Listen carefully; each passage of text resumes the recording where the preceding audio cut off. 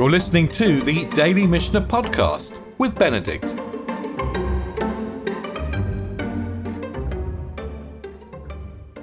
Okay, let's get going. Yesterday, at the end of last week, we were talking about existential uncertainty about the status of Terumot. You know, is the slave still a slave? Is the Kohen still a Kohen? Is his wife still his wife?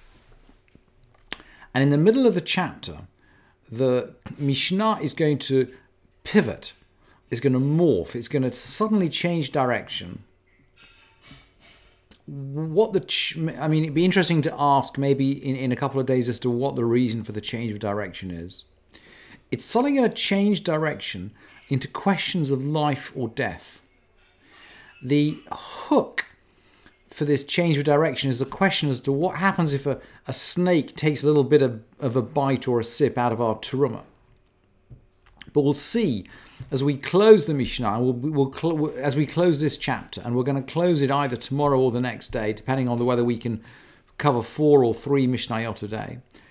We're going to discover as we close the chapter that we're close to issues of life and death all the way through. Let's take a look at the text. I wanted to show you a halacha which is brought down in the Shulchan Aruch, which is very familiar, by the way, to all of us who are interested in Talmudic medicine. But we don't very often study this halacha because it doesn't apply so much today. But it is based, if you look at the sources in the Talmud, you'll see that this halacha is based actually on the Mishnah in our Masechet in Terumot, which we're just about to learn. And the Shulchan Aruch says as follows. This is from the Tur, it's from the Rambam. Mashkim shenit gelu asrum chachamim. The rabbis prohibited drinks that had been left out uncovered because they feared that snakes would have drunk from them and put venom in them. And then the Shulchan Aruch softens it a bit. This is the chidush, by the way, of the Shulchan Aruch. But now, v'achshav she'ein nachashim mutzuyim beinenu mutar. Now that snakes are not commonly found among us, it's permitted. So now if you leave a glass of wine or water out overnight, you can still drink it in the morning. But in the time of the Mishnah, you should not. And let's have a look at the Mishnah. Yain shel terumah shenit gala.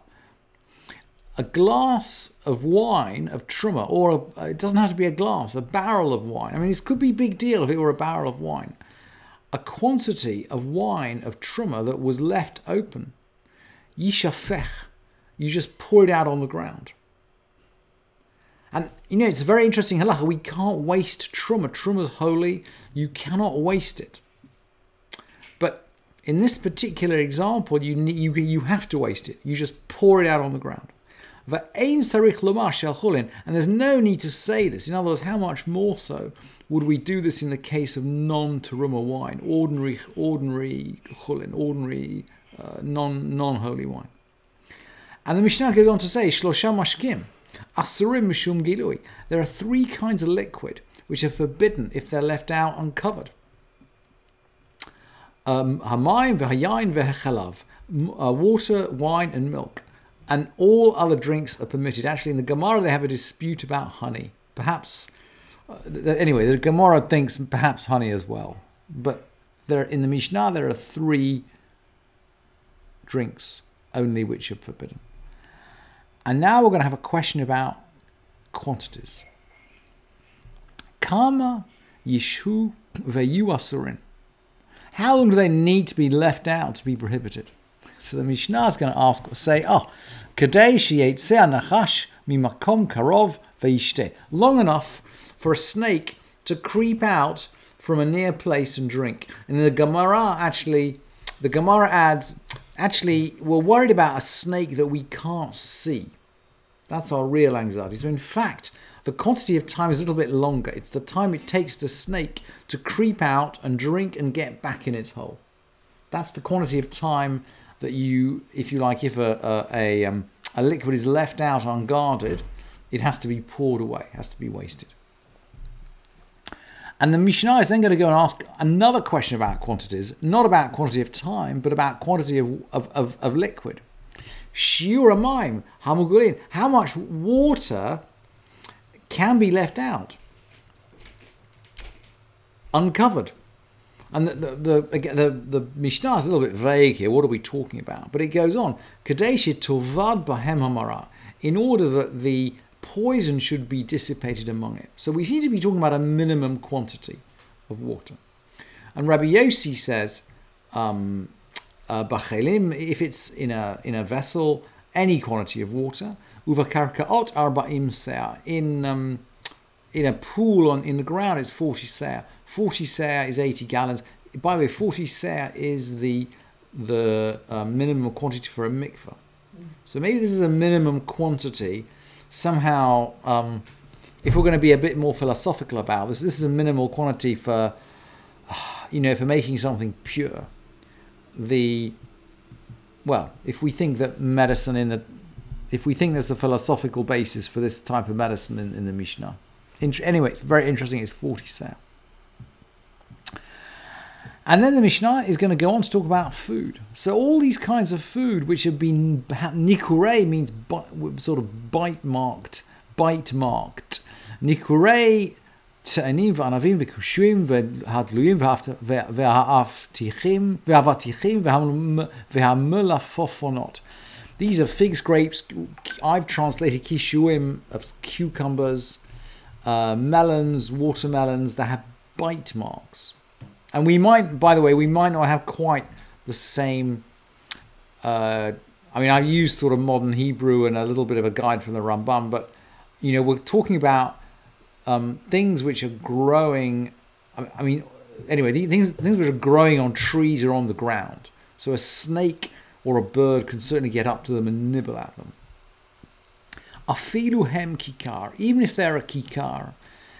We don't really know what this means. It could mean even if they're in a jar, or even if they're both the quantity of a kikar, because a kikar is a quantity. It's about 60. I've got it lower down. I think it's about 60 pounds. So a large quantity. Maybe they're in a jar, and the bite marks are on the top of the jar. You might think, well, I can just peel the top off the jar and eat what's below. Or if it's a massive quantity, you can think, well, hang on, there's a bite mark on one side of the tree, but I can eat from the other side of the tree. Or a bite mark on one side of the melon, but I can eat the other side of the melon. But the Mishnah seems to be saying, look, I don't care how big it is. I don't care how small it is. I don't care if it's stuck in a jar. If you can see the bite marks, and the Mishnah goes on to say, it could be plucked, it could be still attached to the soil. As long as there's moisture in the fruit, i.e. moisture to carry the snake venom around, if it's got a bite mark, we can't eat it. And the Mishnah goes on to say, asura, anything bitten by a snake. So this could be an animal bitten by a snake that we might be just about to shecht, to eat. We can't do that. Anything bitten by a snake is forbidden. Mipnei sakanat nafashot. It's a danger to life.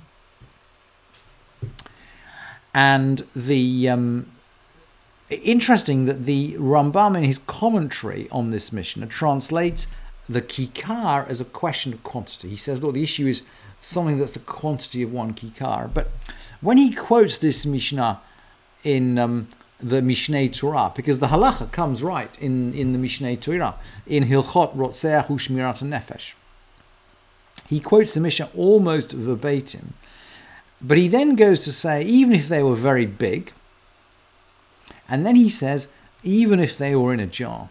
So he seems to be interesting that the at least in the Mishnei Torah, he seems to be bringing together both possible translations of the Mishnah. The Rambam, by the way, is very good at this. He will sometimes, he will very often quote the Talmud in a way which is slightly different from Bashat, but very often he does it in a way that smooths over any problems you might have in reading the Talmud. And in this case, he's expressed the halacha in the Mishnei Torah much more, in almost the same language as it sits in the Mishnah, but just slightly more elegantly and more gently.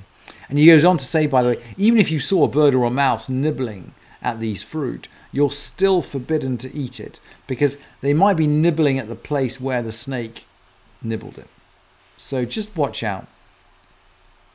And then the Mishnah goes on to say, look, you might have a filter over your wine. And Mishameret is a filter. You might have a filter over your wine. Asura mishom gilo. You can't. It's still forbidden because of gilui. Whether that's because the wine on top of the filter might still be nibbled at by the snake, or whether it's because the intent of the Mishnah is not quite clear, and there are different interpretations there. Whether it's not effective as a cover, or whether the venom is getting through the filter, we're not quite sure. And Rabbi Nehemiah permits. Actually, he thinks that if the snake nibbled on top of the filter, the venom would not drip through below the filter. So actually, you could drink the wine if it had been left uncovered, but with a filter above it.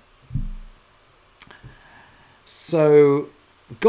So we begin with a hook on Terumot. We are going to pour this Terumot wine away, even though it's forbidden to waste Terumot wine. We're going to pour it away if it's been left uncovered, because there's a risk. Not because we know a snake has nibbled it, tasted it. We're going to pour it away if it's been left uncovered, because of the risk that a snake might have nibbled it. So we're treating danger to life.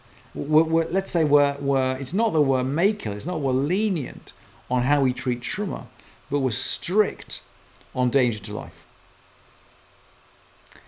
And as we close off the end of the chapter, and we'll do this in the next day or two, we will find other questions of danger to life which will be just as important.